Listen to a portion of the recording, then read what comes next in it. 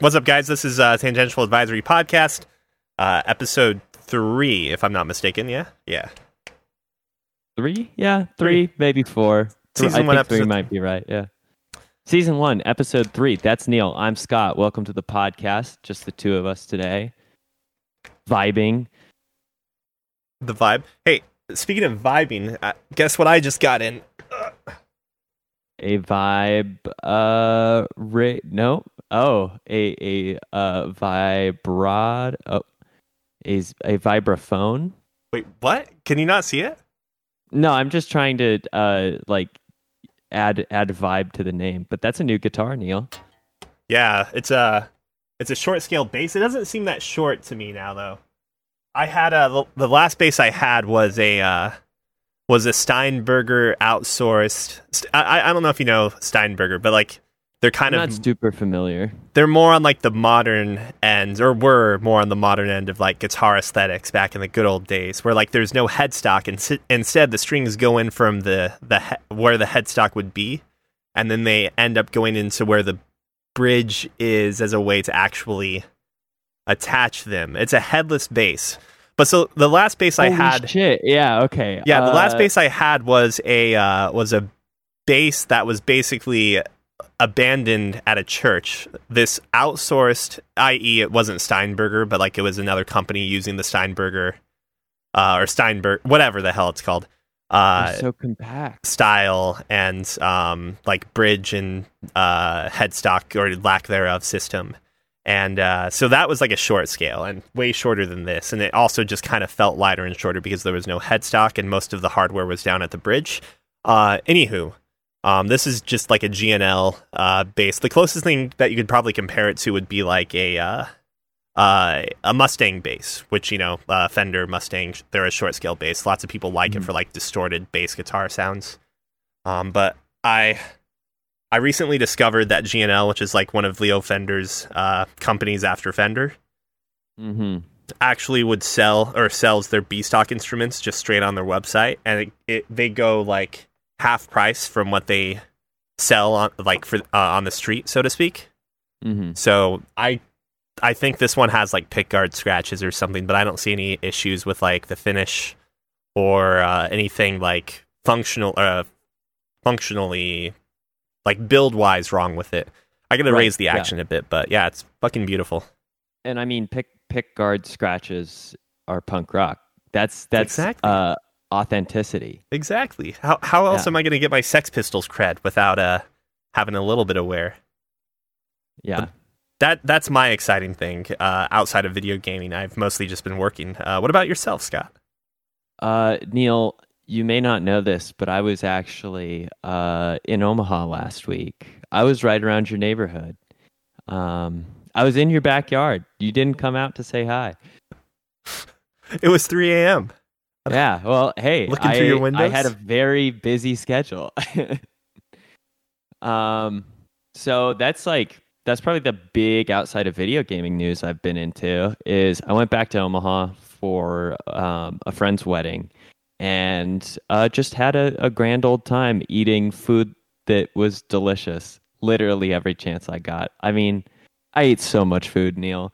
It sort of shifted my entire sort of appetite and eating habits when I got home, and I had to like over the last week sort of transition myself back to my work, sort of my work schedule of like I almost always eat now at work between like 1 to 1:15 is when I start my lunch break. When I got back, it was like 11:30, and I'm just starving. Like it felt like my stomach was caving in. I was just like, I need food now. I've been eating so well the past couple of days. You weren't necessarily here for a long time, though, right? Like a couple days. It was very short. It was Thursday to Monday of that week. Arrived in the afternoon on Thursday and then left in the evening on Monday. Ate predominantly actually, yeah, let's see. The quick highlights. There's a place called Golden Bowl in Bellevue. I was also staying out with some friends in Bellevue, so that's why a lot of my food preferences are going to be sort of geared towards the east and south part of the city. But went to a place called Golden Bowl. Really, really excellent Chinese food. Super good. Also, they are flagrantly like going above and beyond with sort of the sides. Like they throw in 2 crab rangoon for any entree order, whether you want it or not. My friends that I was staying with, like one of them is like vegetarian, and the other one is just like a little bit of a picky eater. I feel like I've been able to push him out of his comfort zone to some degree with eating, but it's just like crab rangoon is not on the list of things he'll eat. So neither of them eat them. And they've asked this place several times, apparently, like, hey, we don't need the crab rangoon. Like, we don't want it. We can't do anything with it. It's just going to go to waste. And like, the restaurant is just like, no, I'm sorry, it comes with the meal. Like, you're taking these fucking crab rangoons off of our hands. And so because we ordered an entree essentially for each one of us, it was like 6 crab rangoons. And they were just looking at me like, Scott, you're supposed to, like, if you eat them, you have to eat all of them. I mean, that sounds about... I did not. There's no fucking way I was doing that. Were they big or something, or are you just health conscious about it? No, it's just a lot of food. Because also the portion size at this Golden Bowl place, I think I actually ate that entree that I bought for 3 meals. And they were sizable. It was like that plus rice plus crab rangoon, and then a little bit, like a small little, like a spoonful of lo mein or something. Not anything too crazy. What is your go-to when you go to like an American Chinese restaurant? Like, do you have the thing? If it's on the menu, you go for it? No, I poke around quite a bit, though. I've become so enamored with, like, the one good Chinese restaurant we have here in town does the best Hong Kong style chow mein I've ever had. Just so good that I don't order anything else from there anymore. Wait, so I'm not super familiar with chow mein, mainly because, like, when I get chow mein from certain restaurants, instead of giving you noodles, they give you like the little crispy noodles. Yeah, which... Yeah. But that's the thing, too, is it depends on sort of what kind of crispy noodles they're giving you. If they're giving you essentially like long crispy noodles, essentially the same amount of length as lo mein, which I like to call a noodle nest, because sort of the way that these noodles are balled up, it sort of looks like a bird's nest. And then if you put the chow mein and sort of like the sauce that it's made in on top of it, it slowly starts to like make the noodles a little more malleable, but still crunchy. Delicious. But I've also had it in places, I think in Omaha specifically, the last time I went, like I got a chow mein that was, those like little crispy rice noodles that you'd put in like a salad. A total fucking bummer. Like, not the same at all. No good, in my opinion. It's like, straight up the cardboard. Just, yeah. No, those suck. Like, I would just do lo mein in that case, right? Because okay. then you're getting actual noodles. But yeah. So that's why I put it in the category of, here specifically, Hong Kong style chow mein, my favorite thing in Missoula. If you ever come up to visit, we'll go to that place, and it's really great, sort of American style Chinese food. But as for a go-to, I don't know. Like, I dig broccoli beef. I sort of skew away from like the fried chicken, sort of, or like the fried chicken or pork style things these days. Like, I don't really do sweet and sour or like sesame chicken or stuff like that. Where it's like breaded, or not breaded, but it's like... Yeah, it is like breaded though, in a lot of those. Usually it's like it's put into some sort of batter before it's thrown into the wok. Kind of like sweet and sour pork is definitely fried, right? Yeah. Yeah. And I mean, I guess it depends on the restaurant you're at, because I think I've seen some places straight up just have like a fryer, or a fryer, I guess. Mm-hmm. And you can do it in there before tossing it in the wok. But like when I've watched my dad make like sweet and sour chicken or pork or whatever, he does everything in one wok. And I don't know if that's just out of the desire not to make more dishes, but usually it turns out like close to what, if not like the same as what you'd expect from like any American Asian restaurant. Mm-hmm. So what about things really like Mongolian beef? Do you do the Mongolian beef? Okay. Yeah. stuff that has mushrooms in it, I am sort of hit or miss on too. Like a lot of Kung Pao chicken, for instance, has mushrooms. And I like Kung Pao chicken, but I don't like picking around mushrooms if I can help it. So I don't know. I do like if I'm going to go for that sort of fried style meat, though. I like General Tso's quite a bit. Like if you make a spicier as opposed to a sweeter sauce, I'm very into it.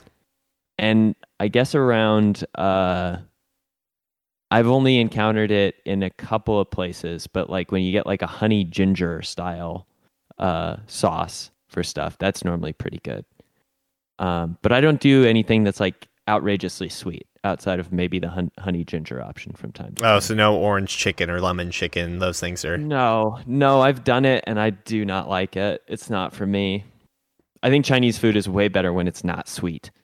Like I think the sweetness is for the American palate for sure. You're absolutely right. My thing. At least if the documentary I watched about General Tso or General Tso's chicken is like to be believed, part of making that dish more palatable and making it into what it's famously become was the addition of sugar, adding sugar to like essentially adjust it to like the American palate. If I know this tangent's going on and on, but there's a video of I think it's Anthony Bourdain talking about what to make your vegetarian friends. And he's just chopping up like a carrot into some big nice chunks to throw into a saucepan, and then he proceeds to add a shit ton of butter and sugar to it. And he's just like, "They're gonna love these carrots. They're the best carrots you'll ever have." The carrot part is the part that matters the least on it. Yeah, basically. Well, if you cook it, but you also can't cook it too long because once it becomes mush, you lose any sort of texture to it, and then I don't know. I'm not a mushy carrot person. Yeah. No, if you get carrots just right, that texture can be very good. I think when people do like honey glazed carrots and they either do it on the grill or they do it with a sous vide, those are like the two ways to get that perfect texture of both tender yet firm. Well, going back to Omaha, aside from the Chinese restaurant, like what other notable foods or things did he do while here? Lalibela Ethiopian restaurant, kicks ass, still delicious. Monstrous portions. Is that the one on Saddle Creek? Yes, off of Saddle Creek. Very, very good. You got to try it out sometime. If you go, their spiced tea is a must-have. It's so good. It's a sweet sort of like spiced tea. I don't know how to actually describe it super well, but it's got like cinnamon and some other. It's always popular when I say star anise on this because people love to interpret it as me saying a different sort of anatomical reference. That's also shaped like a star. That's also shaped like a star, yes. If you've ever read Kurt Vonnegut book, you know that buttholes and stars have the same basic composition when you draw them. But Lalibela was great, and then I went to Korean Grill, and I tried to get that. I tried to get just the base ingredients for that rainbow salad, and I got laughed and smiled at, and then the lady pretended as though she did not hear a word I was saying, and so I was like, I will take that as a very clear, like, no dice, buddy. So it was worth a shot, but it was a total bust. What? Sorry, no speak English? I know, that right? That very specific point in time. You had a normal conversation up until that point. And then just, totally. Like, there's no way you could have possibly asked me about this. I'm just like, okay, I hear you loud and clear. Your silence is deafening. Delicious, though. So good. I'm trying to think if there's anything else super great. I tried Ika. Ika ramen was fine.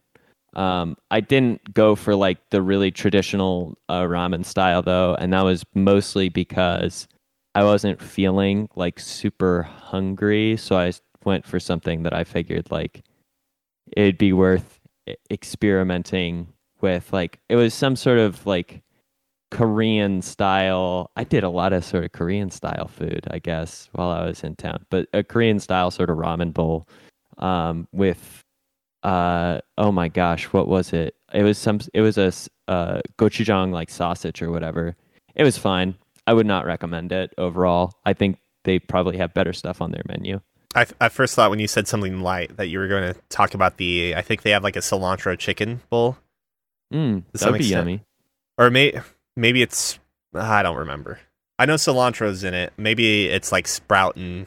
I think sproutin' is in the name because there's a bunch of sprouts and some other things. Sort of reminds me in terms of like what you would expect out of pho, as opposed to ramen for toppings, although it's obviously not pho. Like, and it's not beef based. But were there any events or things you wanted to do while in Omaha? I mean, like, I'm curious just from the nature of like I always hear that there's nothing to do in Omaha, but like, and it's true. It is true. I played some tennis. I played some basketball. I went rock climbing out at Mahoney. Mahoney's got a really nice rock wall, actually. It's a good setup, and it was very empty. So, also rock climbing with a mask is incredibly tough on the body. It's just like you're doing a lot of like respirating while you're climbing, and it's hard when the mask is like limiting that intake. I felt just so tired after a point doing that. Oh, I take it you're using a paper mask in that case, or not paper, but like a surgical mask. I had a cloth mask with a filter in it, and that was too much. I should have gone for the surgical mask option, but I did not have one on me at the time. I've been rocking the the overpriced Under Armour masks for a while, and those they probably don't protect as well, but they certainly seem to allow you to breathe pretty well in the process. Yeah, and now with these new CDC guidelines, apparently masks aren't cool anymore. Are you fully vaccinated? Yeah, I was fully vaccinated before I traveled. Then technically, yeah. Which was great because the lady next to me on my very first flight packed a full lunch so she could actively be eating the entire hour and a half on the plane. I was so mad at this woman. So mad. And then, I was a polite seatmate for sure. Me and the guy next to me who looked like he was either tired or he was praying because he was terrified of flying. But he seemed very absorbed with his own shit at the time. But anyway, it's like I got up when this lady needed to go to the bathroom with no fuss. I helped her with her air nozzle thing so she wasn't getting hit with a bunch of the air from it. But she was just like actively and tactically making sure that she was always taking a bite if a flight attendant was coming by. So you knew that I'm eating right now so I can have my mask off. And yeah, exactly. Every time you look. And finally at the very end of it, had the nerve to say I loved our conversation. And I was just like, old lady, I want to if I could push you off this plane, I would.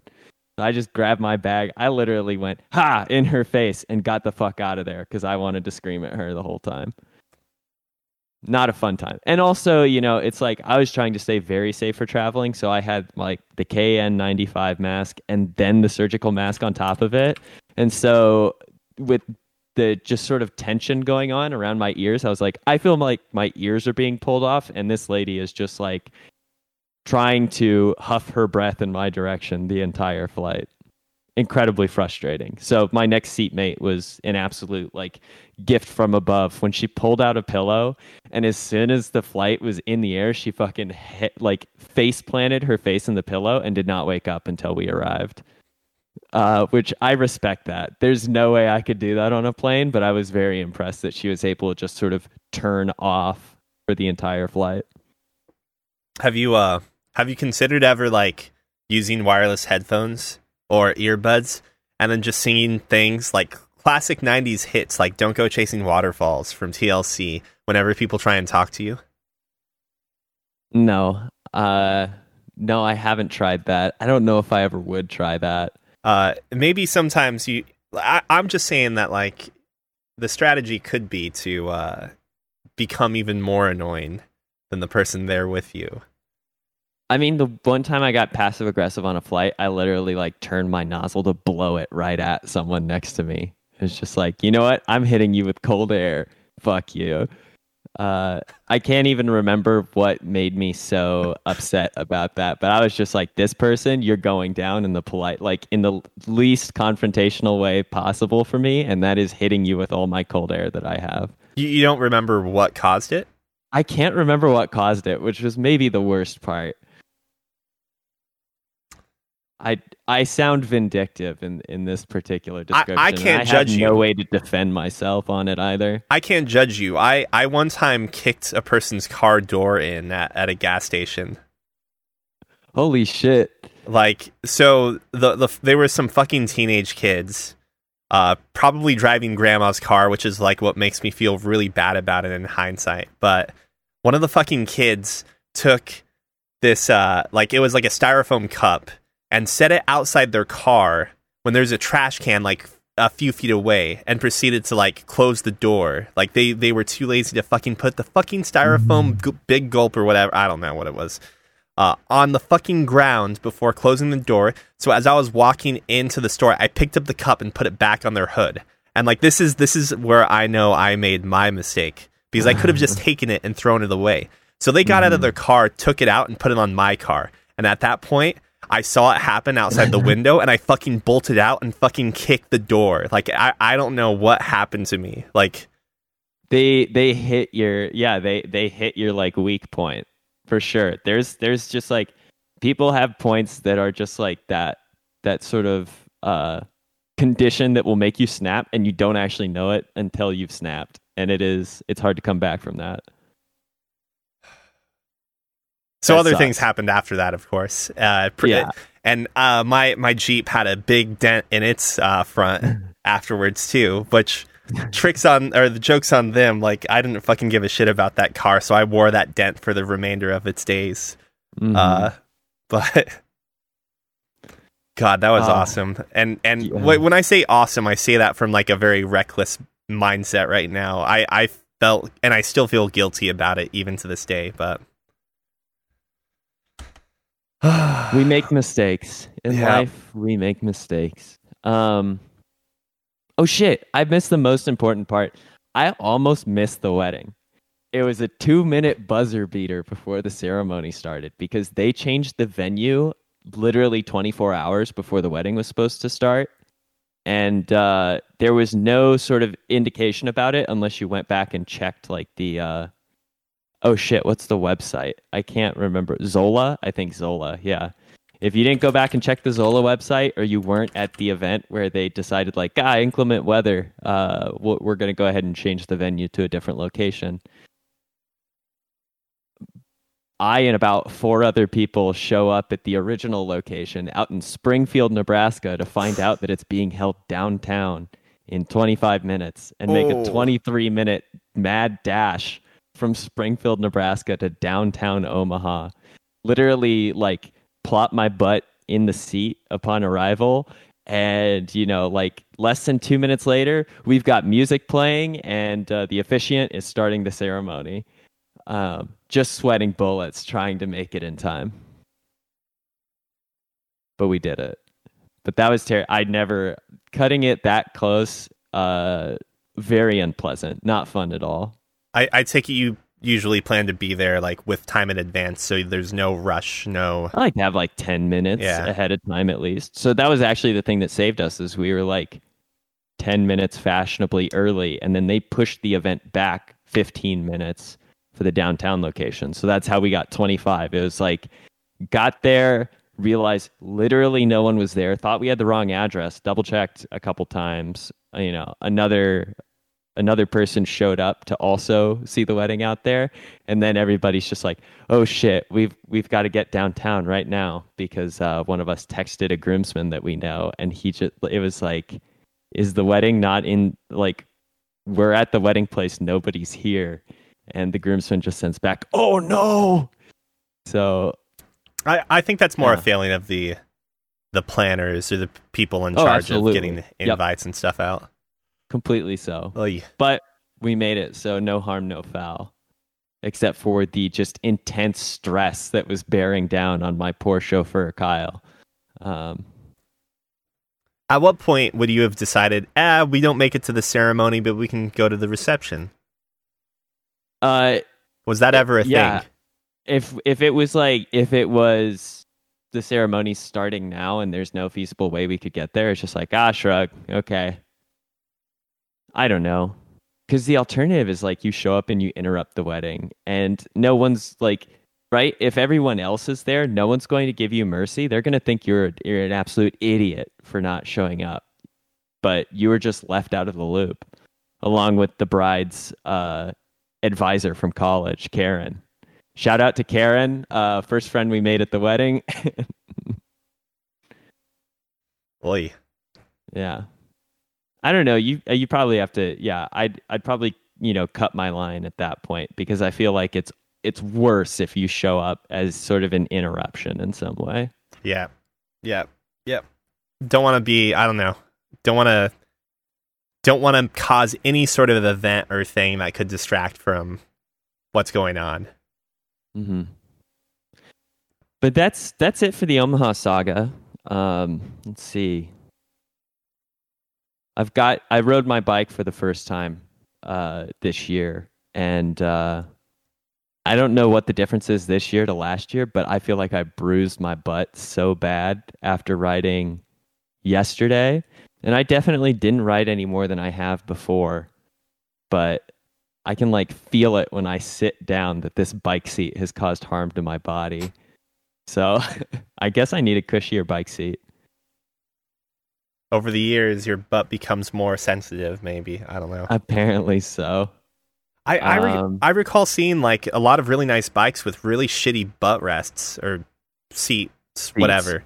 Is it something that's expected that you change it out like immediately? I think so. I think it's one of those things where it's just like you're going to opt for the third party model for sure, and the bike manufacturer's like, we can save some money, so the bike will be cheaper for you, but it's also this like tacit understanding. It's like you're going to feel better spending this, like, I don't know how much a bike seat costs, so forgive me for how wrong I could be, but you're gonna save a bunch of or you're gonna save the $50 to $75 or so on the bike. Let's just say 100 for a nice round even number. You're going to save $100 on the bike, but you're going to turn around and spend it somewhere else for the bike seat. And your brain may process that differently, right? Sure. Yeah. It gives you the option of being able to get something more affordable, or you can justify if you're a cheapskate, you can bruise your butt. Yeah. Which is, it sounds like you're using the stock bike seat. I don't know if I'm using the stock bike seat. I actually think I traded out the bike seat, if I remember correctly, for a softer one that I had. Oh, I think I think the bike seat I had was worse, and I've actually traded up. But it's all like hand-me-down or cannibalized parts for the most part. I haven't gone out and bought like a nice cushy bike seat, but I will probably have to do that if I'm going to be riding like 25 miles. Well, so if we're putting aside non-video game talk, it's video game time. Yeah, and you started playing something. Yeah, it's this. Well, I don't want to step on sort of your niche game like expertise or credit, but I've found this series of games that's pretty cool. A little weird. It's from this developer called Spike Chunsoft, which I think you'd be into them if you tried it out sometime, Neil. Oh, really? But yeah, I think so. But this game I picked up is called Zero Escape, 9 persons, 9 doors, 9 hours, or something of the sort. We'll just call it 999 to be easy. And it's kind of wild because there's not actually 9 people involved. There are 8 people and a bunch of like human paste in a room, and that's and the game has been interesting so far. I think maybe the thing that I've noticed about these Spike Chunsoft games, now that I've also finished and sort of experienced the Somnium Files, is they're so dialogue heavy. I knew that there was supposed to be branching paths, but so much story stuff happened before I got to make anything that looked like an active decision that I was just like, is this a visual novel? Like, did I just escape this room and now I just read the rest of the game? But the puzzles are satisfying, though I truly thought I was like absolutely fucked at playing this game because you had mentioned this like root number system and it hadn't been, or digital root. Yeah. you'd mentioned the digital root system, and I didn't know when that came into play. And I get this first puzzle with shapes that correspond to a key for codes, and I didn't find the other piece of paper for so long, and I'm just like, I literally worked every single angle I could on trying to interpret the piece of paper and got nowhere with it. Yeah, you're not alone. That happened to me too. It's a really simple puzzle if you have all of the pieces of paper. Yes, it's very easy if you have everything, but I didn't like. I think what happened is I clicked this bed, but not the pillow, and it was like, it's just a bed. I was like, oh, okay, won't look there anymore. Yep, that's exactly it. Which is, it's hard to tell what's interactable, which is the one catch. Because like if you're actually in the situation that it's putting you in, which is a small room filling with water as this ship is sinking, you are going to literally unearth and sort of upturn everything in the fucking room. But in this case, it's just like, I click the bed. Well, it's just a bed. And it's like, well, okay. Like, do I have to, if I, you have to click the pillow to look under the pillow specifically, but it's just like, what if I want to look in between the sheets? Do I have to click like this tiny little sliver of sheet that's poking out? Like, I am concerned that there's going to be things hidden in the room and it just will not register to me to click the very specific spot that will trigger it. Well, did you ever play that old Flash game? No. Crimson Room? No. Okay. Because it was only after I found it under the bed, under the pillow. So to give a little context for you guys in chat, the puzzle we're talking about, the escape room puzzle we're talking about, is the very first puzzle you get to, and it's very early in the game, right away. It is the very start of the game. You have 50 lines of dialogue, and then you're in the puzzle. And the puzzle itself hardly even constitutes as a puzzle, because it's basically like, it gives you an answer key. Yeah, it's more or less, here's an answer key. So like, if it's literally like, I'm trying to think of a good comparison, but like, it doesn't get any simpler than that. It's such a simple puzzle, you just have to find the pieces of paper. So it's more like escape room than like puzzle in this very specific scenario. Mm-hmm.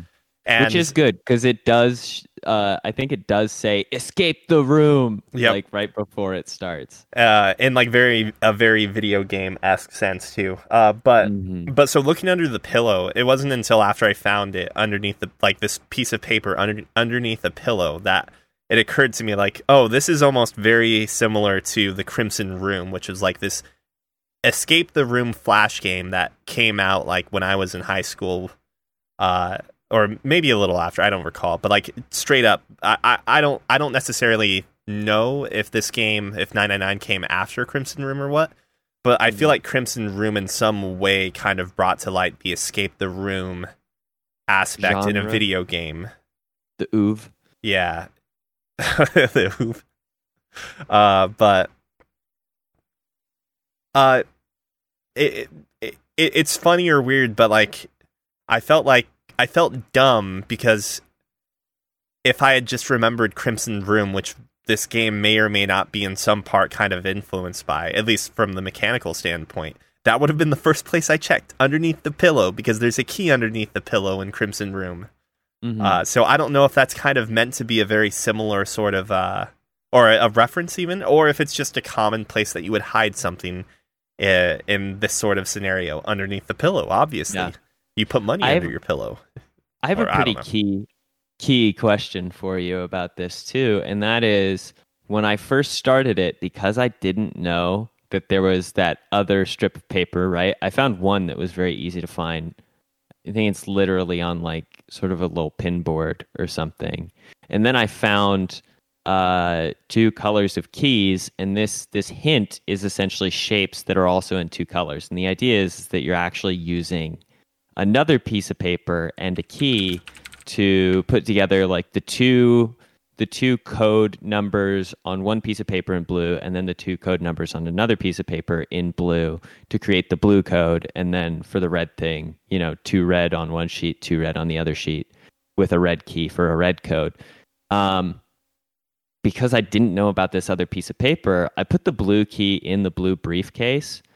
But then I actually went back and reloaded the whole thing, which once again, I didn't save at a point before I had inserted the key. And I thought, oh no, am I supposed to insert the red key first because the red code starts first on this piece of paper? I went all the way back through the beginning crawl of the game with its like opening cinematic and then the dialogue and then the memory about getting gas canned and tossed in a room. And I realized that I couldn't actually put the red key into the blue briefcase, which is what I thought maybe I had to do, was add the red key, put in 2 numbers, then switch it out, add the blue key. It's like the question that I ended up sort of asking myself once I solved the whole thing and realized what happened is, are item interactions specifically locked so you can't accidentally skip a step? Or, you know, like if you do something out of order in a game like this, you could potentially like screw up the flow and maybe lock yourself in a corner if the puzzle's not well designed. I was very concerned about that and wondering if there are misuses or mistimings on when you do like item combinations or item uses in a escape scenario. I think in an escape scenario. I think the best way to answer this would be that, one, there's never a way to lock yourself out of progression when it comes to the puzzles. Mm-hmm. And 2, there might be a case here or there where the game forces you to work under Junpei's understanding. I don't remember this coming up, but I could be wrong. Obviously, it's been a long time since I played the game, which is to say that, like, let's say you see an oddly shaped, I'm trying to think of what a good thing would be. An oddly shaped knife, a knife that seems to be really disfigured and like there's like cuts and things in the knife, right? And there's a keyhole or to a door.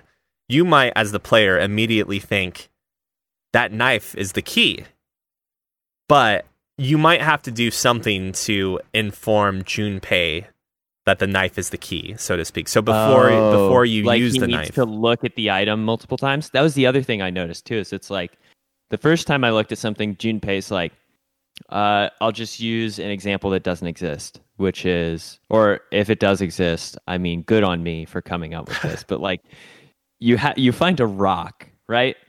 And if you don't do anything, if you don't hit the search function for the rock, nothing ever happens. But you're just like, I know this is a rock.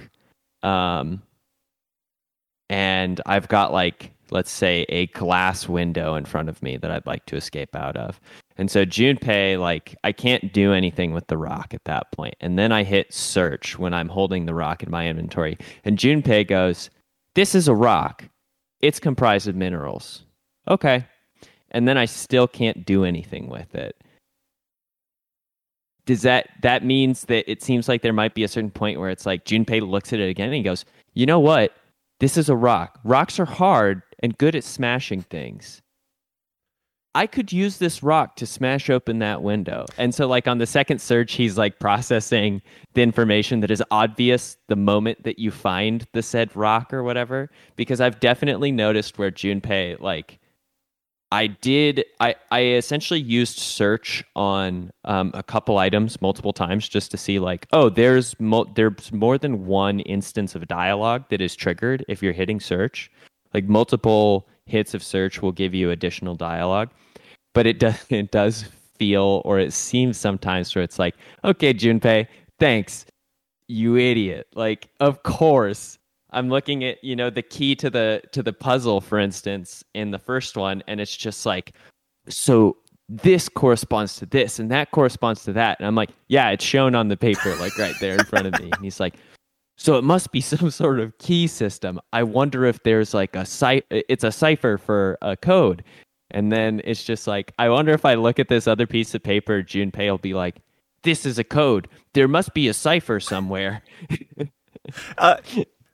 To kind of add on to that, like, yeah, that's absolutely intentional, because the idea is that the more you're looking at items, or a player would necessarily feel compelled to look at items, it's either for one or two reasons, I'd say. They need help or stuck. Yeah, they're stuck, or they just want more flavor text, which is like, I think it's entertaining with the, you know, it's made for you, Neil. It is absolutely made for you in that case. you will come across some points where like you can look at things which are obviously not essential or integral to the puzzle. And if you look at them a couple times, the text just gets funnier and funnier. Just like how, if you kept looking at the receptionist in the Somnium Files. It did get better and better. Yeah. It started off as there's a receptionist behind the desk. There's a receptionist with big boobs behind the desk. There's big boobs behind the desk. Like, yeah, it's not nearly as childish or like potentially offensive because. Yeah. Like, the mood of 999 is way more mature than the Somnium Files. Also, like, justifies... Without Date being a... Yeah, like without giving spoilers, weird... it justifies... There's, like, a story justification to why Date's a scumbag. Yeah. Which is maybe the thing that I still love the most about the Somnium Files is how just, like, absolutely off the rails Date is as a person... when everything else is like fairly serious. Like he is this just weird sort of infusion of id into what is otherwise like a pretty solid and interesting murder mystery. I guess the boss too. Like the boss has some, like her office alone is just sort of this thing to sort of delight you with like, what weird shit is this? Like I'm going to look at every object in this room. Yep. You better believe it. What is it? Like, one of the recurring jokes in is that, like, there's a situation that's kind of... It's not even that... It's not like anyone's even under duress, but then Date is just like, should I shoot him? Yeah. Let me shoot him. And then I has to be like, no, what? What the fuck are you saying? Calm the fuck down. Date is a police officer. Oh, fuck. Yeah. Just fucking wild. But yeah, but to reiterate, you might have to look at an object once to discover something about it or to process something for Junpei, but you would never have to look at it more than once from what I remember. Like you just have to do it that one time. And that's if you need to. Like there's a strong possibility that you won't need to actually look at the item to get it to work properly. Yeah. Once again, spoiler, for instance, like as soon as they teach you how to combine items, like I think the first things I ever picked up were that code and then a picture frame. And it was like, you can combine items by going into your item screen and then clicking combine and clicking the other item and put them together. And I'm like, okay, these two things have no relevance whatsoever. So like, I'm not even going to fuck with this mechanic for now.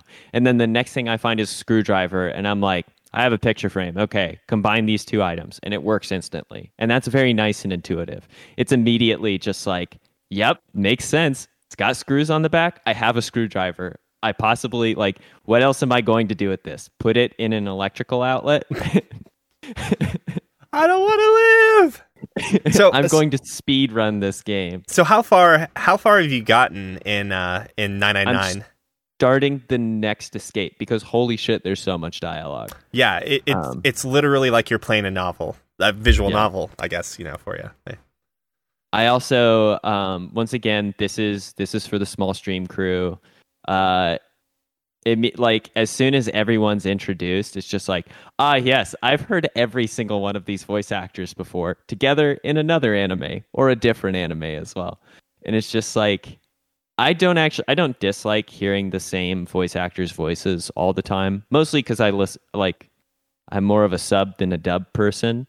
So it's just like, it is actually a little bit harder for me to associate because these voices are speaking a different language. I think it's harder for my brain to like really lock into who's who. You're listening to the Japanese dub then? No, I'm not listening to Japanese dub. I'm listening to the English dub for 999. But it's just saying like, my friend Kyle, whom I love dearly, is a total scrub and loves dubbed media, and I just like can't do that for the most part. He's just like, oh, that guy is from this, and this. And I'm like, I would have no idea. I'm cultured. I sub, my friend. But it is also like, the voice acting is good. I'm really glad, actually, that I have the voice acting for that. And that is exclusive to the Steam version, from what I understand. Yep. It's really nice. Like, I want to listen to them voice act the lines as opposed to just read the text, except for Zero. Zero is very annoying and hard to understand with the voice acting. They're doing a good job of making it sound like Zero has a gas mask on, because hell if I know what they're saying sometimes without sort of the text. And so I do sort of skip through those a little bit more, which I'm sure reduces sort of the narrative weight that it's supposed to have, that this scary guy is talking to you through the gas mask. But I'm like, bro, I can't understand you. Like, we're just going to go ahead and fly through this explanation real quick. There's also something like unexpected about the speech pattern too. It's like, yeah, with Zero, the timing is a little different than what I expect sometimes when I'm reading the text and then hearing it at roughly the same time. Overall, very excited to like dig deeper into it. I loved the puzzles of the Somnium Files, but these puzzles seem like they're going to be a lot more clear cut too. Like the Somnium Files, the hardest thing about the puzzles is just like, oh, it's dream logic, and so I can't apply actual logic to it, and that made me feel very like out of sorts with how to tackle or approach problems. Obviously, you bend the bar in order to open up the steam valve, which then blows up the balloon, and then by blowing up the balloon, that raises your head because your head's getting bigger at the same time as the balloon, so you end up floating up into the second floor. It makes sense. Yeah, it makes total sense. Yeah, you dribble the spinning panda bear, of course. So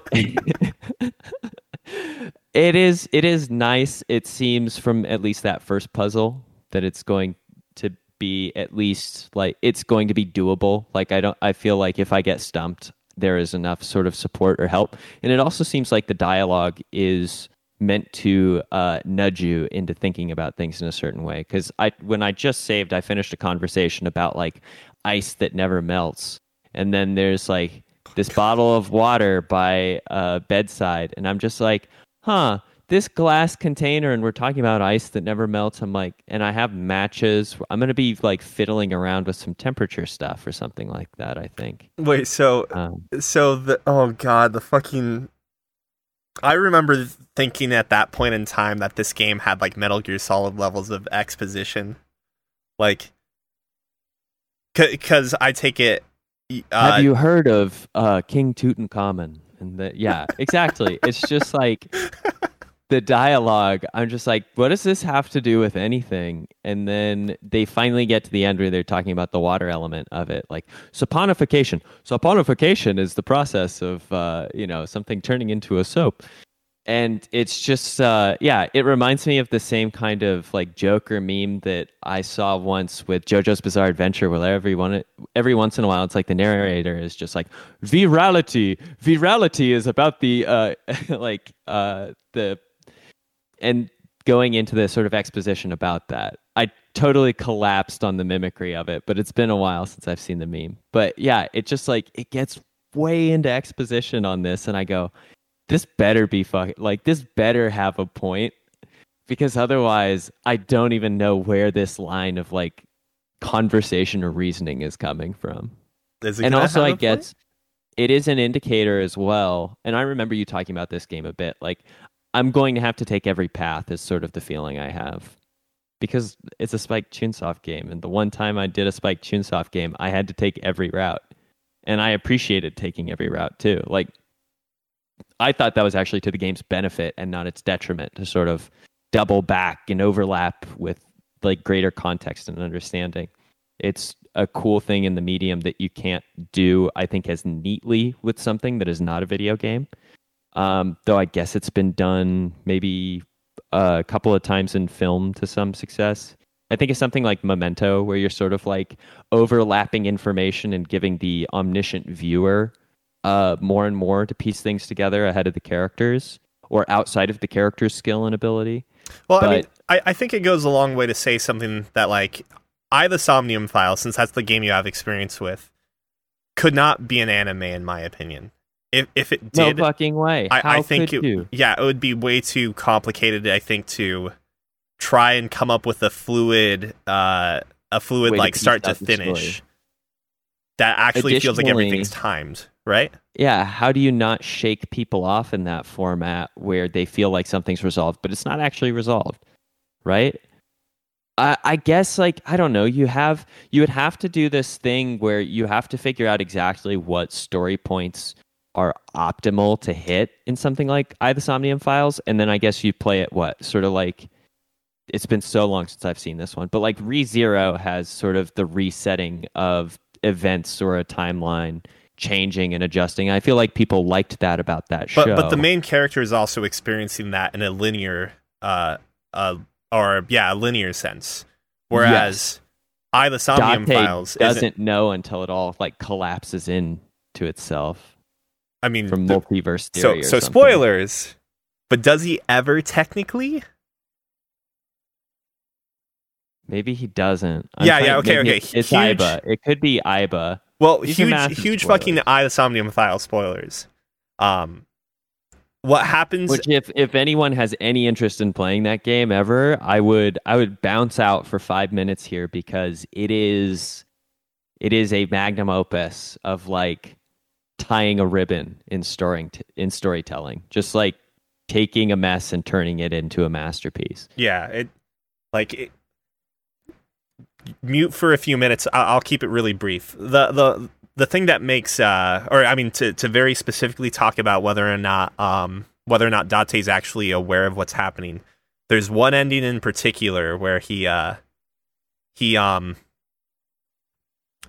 tells what's her face I can't think of the fucking girl, Mizuki. Aset. He tells Mizuki that hey, we still have to go out for either ramen or whatever food you promised you would take her out for in one of the very first branching paths.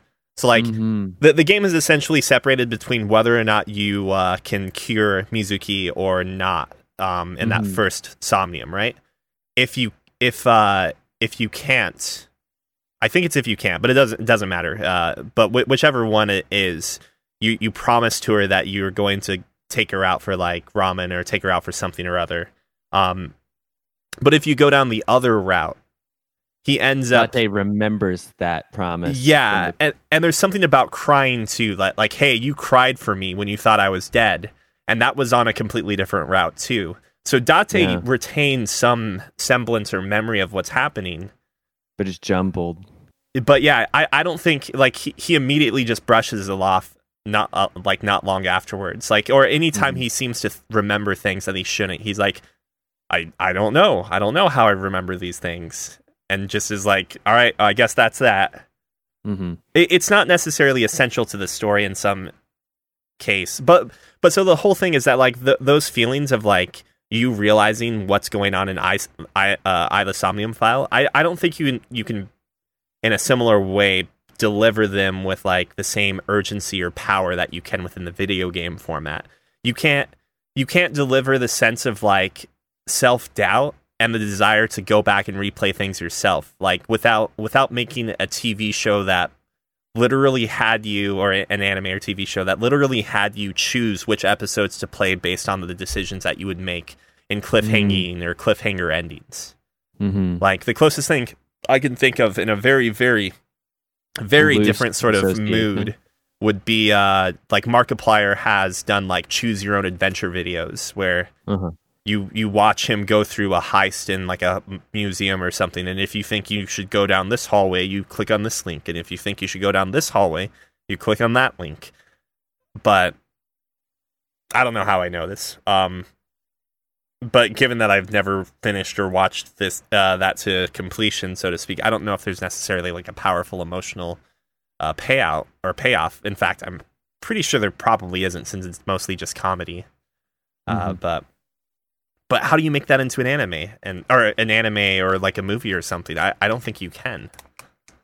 I'd agree. You probably can't. But or if you do, it seems to trivialize things, because like you could say that Bandersnatch on Netflix was sort of like an experimental attempt at that type of storytelling. It was non-serious in how it worked, but and yeah, maybe that's the reason why it was framed that way too, as being like super non-serious for certain outcomes, because it was just like, how else are you supposed to take it if not like in a playful or experimental way? Right. But game like I the Somnium Files makes it feel like there are actually stakes. And the reason that you're going back is not only to explore more, but it's also like, I have failed in some way. Like you're feeling some sort of failure or motivation to fix a mistake. And in the process, given that the game takes place over, I think, a matter of days in game. Yeah, like 4 days, maybe. It gives you an opportunity to hang out with and like learn about characters that you don't in other routes. Like you spend more time with one character in one route. They get more development as a result.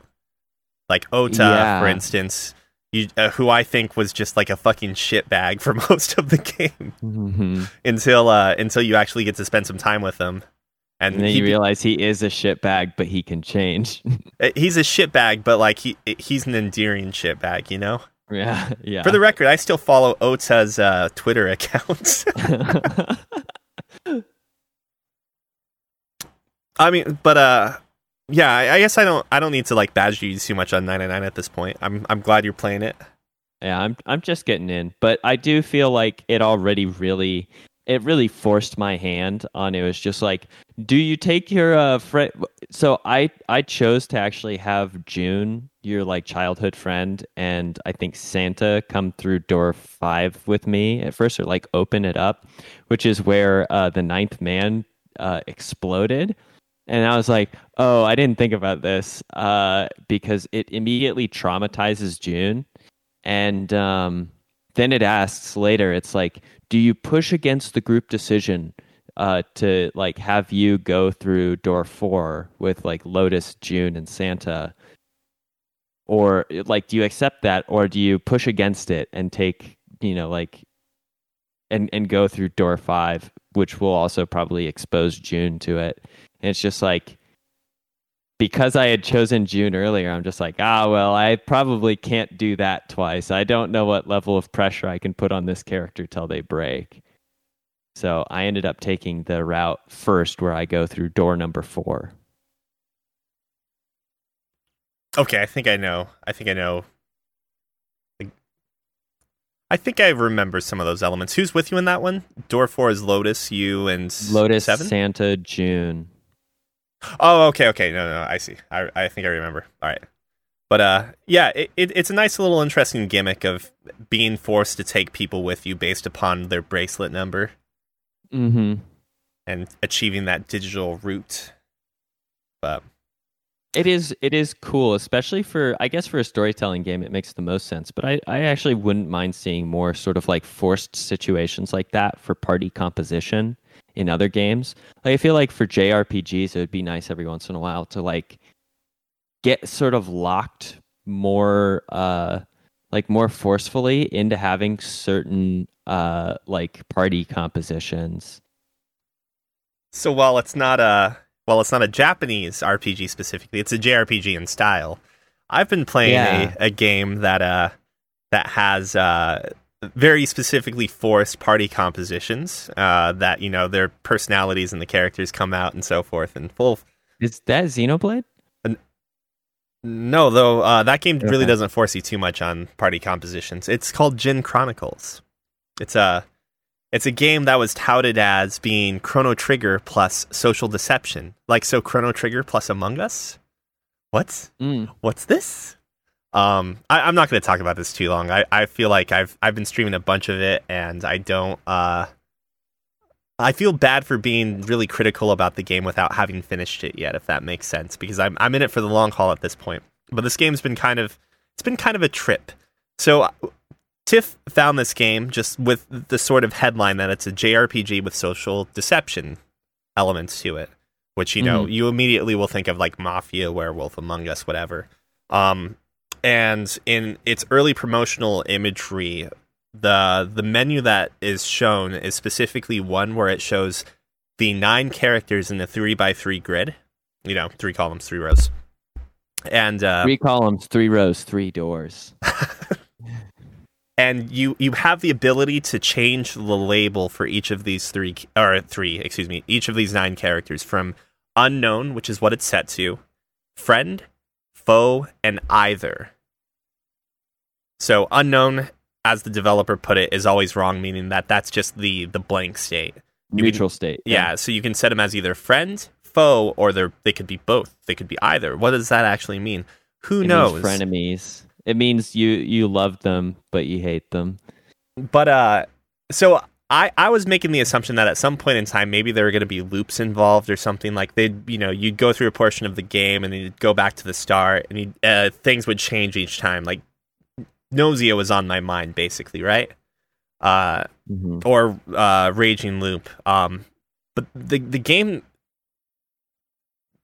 is turning out to be completely different from what I expected it to be. It seems way more traditional within the sense of storytelling, quote unquote, in that there has been no vote off at this point. There's been no point where we needed to actually, at least as far as I can tell, figure out or know who is a friend and who is an enemy. And the protagonist is like the POV character is constantly changing too, which draws in even more confusion about like what is the friend and enemy relative to, because it seems like we're playing on two very different sides at times, where we are actually fighting. We're having party members fighting other party members, people in that 9 fighting other people, other people within that group of 9 characters. So is the friend and enemy and foe, or friend, foe, and either supposed to apply to whoever you're playing as at that point in time? But when you change POV characters, it never changes. Like the vote menu is never reset. So it seems to be a static setting that you're supposed to find out, and the game, I think, is just applying like a very black and white sense of morality, that like there are 2 interlopers or 2 people that you shouldn't trust, and the rest you can, maybe. I don't know. But it's been a little bit of a dumpster fire because there's absolutely zero exposition. Like I don't think there has been one line of narration at all in the game proper. And instead there are very short sentence or very short paragraph summaries of what the story beats are. There are some games where like there's a menu option to go and you can see what the story has been so far, right? So this game has that, but like the story summaries often do not actually get expressed in any way or form through the actual gameplay, if that makes sense. So the very first thing you do, outside of like an introduction where some characters get killed off by like a super strong boss encounter, that's a super common trope in a lot of games, right? Yeah. You end up waking up as a character named Levi, and there's no dialogue, there's no nothing. You just wake up and you're out of your bed, and you have no idea what the hell you're actually doing. And if you had the presence of mind to go and look at the story summary, you would see that Levi wakes up with no idea what he did the night before, or something of that nature. And you're just like, well, he could have had dialogue to express his confusion, or be like his confusion, or his mysterious circumstances that he may or may not be in. But like, there's nothing of that nature. And the first companion that you meet is this. Well, I guess rather, let me take one step back. The first time you meet another actually important character is when you go up into someone's bedroom and you find some honey, and if you look at the honey, it lets you choose whether or not you want to take it or leave it. I chose to leave it because I'm not a thief. I am not a criminal. Meanwhile, I have the achievement in Omori for stealing $20 from Ken's room. But even despite not wanting to take it, this character named Jen comes up the stairs behind me and is like, "Hey, that's my honey. Don't take it, or like I'll take your life." And you're forced into a battle, which after you beat her, someone else comes into the room and is like, "Hey, I need your help, Jen." And he proceeds to tell her some things he needs. And Jen's like, "Okay, well, I got to do this first." And then the main character, in his first line of dialogue ever by this point in the game, which is like maybe 40 minutes or 30 minutes into the game of running around and exploring, is, "Hey, I'll come and help you too, Jen."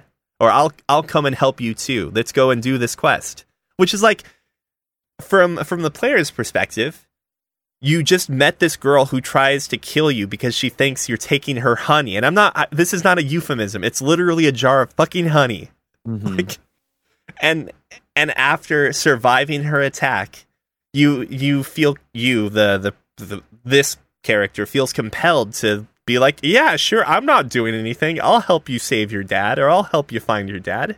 Mm-hmm. What? And it's only until like 4 hours later that you have a cutscene between these two characters that seems to imply that they are friends or have been friends for some time. But even then, they never explicitly say things like, hey, remember when we were kids and we did that thing? It's more just like a very natural conversation that two friends would have. Like, hey, I'm going to go get some more honey. I'm not even fucking joking. I'm going to go collect some more honey. Do you want to join? Yeah, sure. Let's go collect some more honey. And they end up passing out together, or like falling asleep, taking a nap in like a grass field together afterwards, after having too much honey, which I would certainly think implies that they have some sort of friendship beforehand. But there's no actual exposition or cleverly disguised NPC dialogue or anything that indicates a past between these two characters. So it's like going into a story where like the game automatically, or the story automatically assumes you had watched or played or read the first iteration of it, and you're now jumping into part 2, is what it feels like. But there's no prequel. There is no first iteration. Yeah. And so you're kind of at a loss half the time of trying to understand like what is going on in the world. It's like the story doesn't have any world building or any prior character development. Like everything that you're learning about the characters is happening at that very specific point in time, but there's no narration, or really not a whole lot of as I put it, cleverly disguised exposition through NPC dialogue or anything else. Like instead, a lot of the NPC dialogue seems to at times be kind of meta breaking, or not even meta breaking, but more like game hint influenced. Like someone telling you, don't go and fight the Starlove enemy. The Starlove enemy is tough. And so when you encounter the Starlove enemy and you're forced into a boss battle with a Starlove enemy, by the way, it one-shots your characters. And so that becomes a whole nother, that's a whole nother topic of discussion, the balance in the game, which I'll get to real quickly. But my whole point is that it's like, I kind of feel like the person writing this game doesn't necessarily have a grasp on storytelling to begin with. And so, like, while there are interesting things, potentially interesting things, because it's kind of hard to grasp what's actually going on, there's not necessarily a way for those elements of the story to be conveyed. And I initially thought that it was just minimalistic, like old RPGs were. Like, if you're playing Final Fantasy, you know, like you talk to a person that says, oh, pirates attacked this town, and like that's supposed to be your trigger to be like, well, I should probably go check out that town that's getting attacked by pirates. But even then, it seems to at times lack a degree of foresight and like understanding that even those games necessarily didn't, or like, you know, didn't have issues with, or maybe didn't even need to worry about, because in games like that you didn't have characters, you more just had party members that existed, you know, graphical representations of mechanics. Yeah, basically. But and then the game balance is also very, very wild. Like we on the chat have been like checking out the message boards, and we found the developer say in one post, like, if you're getting one shot by an enemy, that probably means you're going the wrong way, because the game is like relatively open in where you want to go in terms of general areas. But then in another post says, well, if you're getting one shot, you're not necessarily in the wrong place, which is like, oh, cool. We love to hear. Yeah.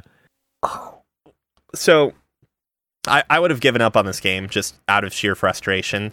But I decided to be a scumbag, and I'm using Cheat Engine, and I'm just hacking my stats to be OP as hell. Because I still, after playing, I think we're at 10 hours in this game or something, or 8 or something, I still have no idea what the hell the social deduction thing is supposed to be. And I don't think I can quit this game without knowing what the hell that's actually supposed to entail or involve. I may have solved at least one of them for you. Um, so you have Levi as a character, right? Yeah. And you have friend or foe, or friend or enemy. Levi anagrams to evil, Neil. I think what you need to do is you need to mark Levi definitely in the enemy category as soon as possible. I mean, you might be right. The fucking Jin Conception spoiler, by the way. This is something that was hidden from all the screenshots, but the ninth person that's hidden from all of these screenshots turns out to be Slevi. And who's Slevi? Slevi is when Levi falls asleep. When Levi is asleep, Levi awakens. And it's just Levi with his eyes closed. Oh. I'm glad you're talking about this because I miss out on all of this streaming stuff. It's fucking... And it sounds nuts. It's a nightmare. It's a really fun nightmare. It is really cool though, because it is sort of the exact counterpoint or antithesis to what we were talking about with like these zero escape games or whatnot, where instead of having like event and consequence or like circumstance, it's just like, yeah, it just is. Everything is, and you have to intuit why or what that means for you as far as your actions and agency in the game. Before I use this as like my jumping off point, or before I conclude, Jin before Conception, you tuck and roll out of the car, I do want to say that like the artwork is pretty good. Like I would say good, maybe great. I don't know. It's obviously pixel art. It reminds me of Phantasy Star. It reminds me of but like everything, it looks good. The sprite work itself maybe has a little more of like a Chrono Trigger appeal to it, which like if we're talking classic JRPGs, I think Chrono Trigger has some of the better looking sprites. They look great. There. Yeah, they really do. Yeah, and like this game, it visually looks really cool. The enemy designs are kind of goofy and fun. Like, you know, anything from these fucking these Japanese sailor uniform wearing schoolgirls, which doesn't really fit anything within the game scope as far as I can tell, that then will kick like roly-poly like beetles at you repeatedly, and then you just get one shot, and that's back to the balance issue, to like these twig monster things that wear helmets and have like crudely crafted spears. Like the enemy design's pretty interesting and such. Everything from the visual elements pretty interesting, and the music is actually pretty nice too. Like, I listen to some tracks and I hear maybe some awkward chord voicing at times, and there are some points where I definitely hear like some dissonance where it almost feels like they got like the meat and potatoes down in the song, and then they're starting to add counter melodies that are maybe departing like the appropriate scale for that particular piece. But I mean, it still all sounds fine and good. The arrangement's not bad. Everything about this game outside of the script and like the coding element, I think is really pretty solid overall. So like I don't want to just dismiss this game as like as, you know, I don't want to dismiss the game, like those elements of it. I think there's actually some good stuff to this game. And it's been really enjoyable, just maybe not necessarily as the game developer necessarily designed it to be. But like at the end of the day, I am really enjoying playing the game. So I want to drive home that point. It's been very fun playing this game. I've had a blast. I would not have it any other way, is what I'd say. You got anything else to talk about? Any other games? Anything you want to speak of? You finished Omori. I know we haven't necessarily talked about that on stream, and maybe we don't necessarily have time to this week. I'm not sure, but we can talk next time for sure, because besides 999, which I'm sure will take a little bit of time, definitely as a push to go ahead and start on this, I got a Venmo payment that was, I think, very clear about what I was supposed to spend the money on. It was like Big Mommy something. So Resident Evil 8 has been downloaded onto my computer, and I will be playing. We'll be playing some Resident Evil Village soon. I just started that too. Oh yeah. Well, Tiff and I are like handing off the controllers, so to speak. Yeah. From what I've heard, it is leaning heavier into the action-oriented the action-oriented vibe compared to the sort of like asymmetrical strength thriller or horror of Resident Evil 7's at least intro or initial part of the game. And so I'm kind of looking forward to that, because in the first person it feels really good, sort of mouse and keyboard to like shoot in that game and whatnot. And what is fun about Resident Evil is sort of the interaction with character models with the shooting, because they're responsive to damage at different locations and whatnot. And headshots are hard as shit because they're always holding their head still for half a second and then swaying just all around, just as a tease. So I can't wait to play. All I know is that, you have Lady D. No, I'm not even going to try and say her name. You know what? Not worth it. You have Lady D and her 3 daughters, I believe. And then you have a bunch of other, like, sort of Victorian or, like, sort of gothic horror elements. I think there are definitely going to be some werewolves in this. So looking forward to that particular horror vibe. I do appreciate in the Resident Evil games how each game has a little bit different take on whatever is causing sort of, like, undead monsters, whether it be like the Las Plagas from 4, or the like very sort of clean cut virus in like Resident Evil 2. Interesting to see what causes vampirism and werewolves, and is it mold? Because I won't believe that. Dude, fuck the mold. I mean, what little bit I've played, I won't share any spoilers or anything, but it really does seem like enemy variety is way better than 7, and that was like the big issue I think a lot of people had in 7. Those fucking mold monsters. There were 3 types of mold monster, and 2 of them were sort of big jokes, and one of them was just like very confusing on the optimal way to beat them, besides being very, very quick and good at a headshot. And that was the quick moving sort of like crawler ones. Yeah, the enemy variety's good. I think the game's still fucking terrifying. Oh yeah, I'm sure it's spooky. I'm just glad that it probably won't be spooky in the gross factor that 7 was, because 7 just yucked me out real hard. I won't comment on the gross part quite yet. I'm saying less room temperature refrigerators and more gore is fine by me. Oh, okay. So it's specifically like I share that same sort of thing where if like something gets left in the fridge for a month, like I am not the person cleaning horrifying. That. Unless it was my fault. Like if I was the cause of this, then yes, I will do it. But that doesn't happen. Yeah, that's not for you. That's not your problem.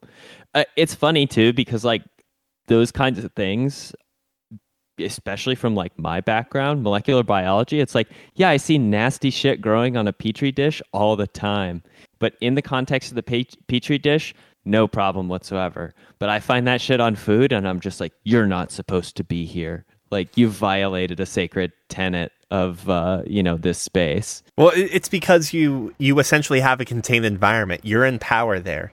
But when it's in your when it's in your fridge, when it's uncovered and in your fridge, it all needs to burn. I do like how we are exploring the philosophical power dynamics between man and mold. Like, it is making me respect Resident Evil 7 even more now. The fact that it's also called Biohazard too, like, honestly completely slipped over my fucking head the first time playing the game, and not even associating like, oh, mold. Mold is like there is no better way to characterize it than biohazard in that case. And just like completing the game and still not making that connection until later. It really goes back to the roots, actually, when you think about it, right? This one's got to be about child rearing, right? It takes a village, Resident Evil Village. Oh God, I didn't even realize that. I will say, just as a quick jumping off point on Resident Evil 8, the game certainly does feel more actiony, like you said. There's straight up a point where obviously you played 4, but there's straight up a point. Fucking loved 4, yeah. There's a point where you find something and you're just like, oh yeah, no, this is definitely just this definitely has like that Resident Evil 4 action element to it. First person, of course, though. Okay. Doesn't keep me from being terrified. It's just the first person element to it. Like when I am disconnected from the person, when I'm looking at Leon Kennedy's bull haircut or whatever you want to call it, his side part, and watching him roundhouse kick things, it's way easier for me to detach myself from the situation and consider it less of like a fight or flight situation for myself. But when it's in first person, it's so funny too, because that camera angle, like the third person and sort of the tank controls, are supposed to make you feel more vulnerable and isolated. But it absolutely, yeah, like compared to a first person view, I think it really misses the mark on that when you do the head to head comparison on them. It feels like you're in more control because you have more awareness, at least in the fact that, like with Leon, I can see for maybe half a second before I get grabbed from behind that there's like a hand coming into motion, as opposed to me like focusing on something, and then if I can get grabbed from behind and turned around in first person, I'm gonna pee my pants. Like that will scare me. Yep. So and what makes it like kind of fail versus sound of a time.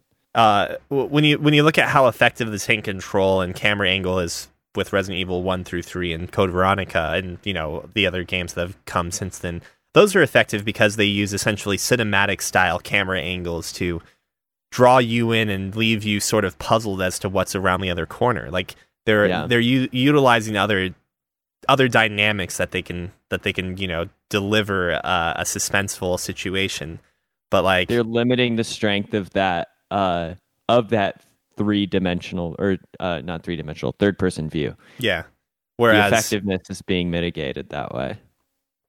Whereas obviously, like in 4, 5, 6, and remake 2, it's like it feels more like you're playing Mass Effect. Well, wait, Mass Effect. Yeah, Mass Effect is third person over the shoulder, right? Yes. Yep.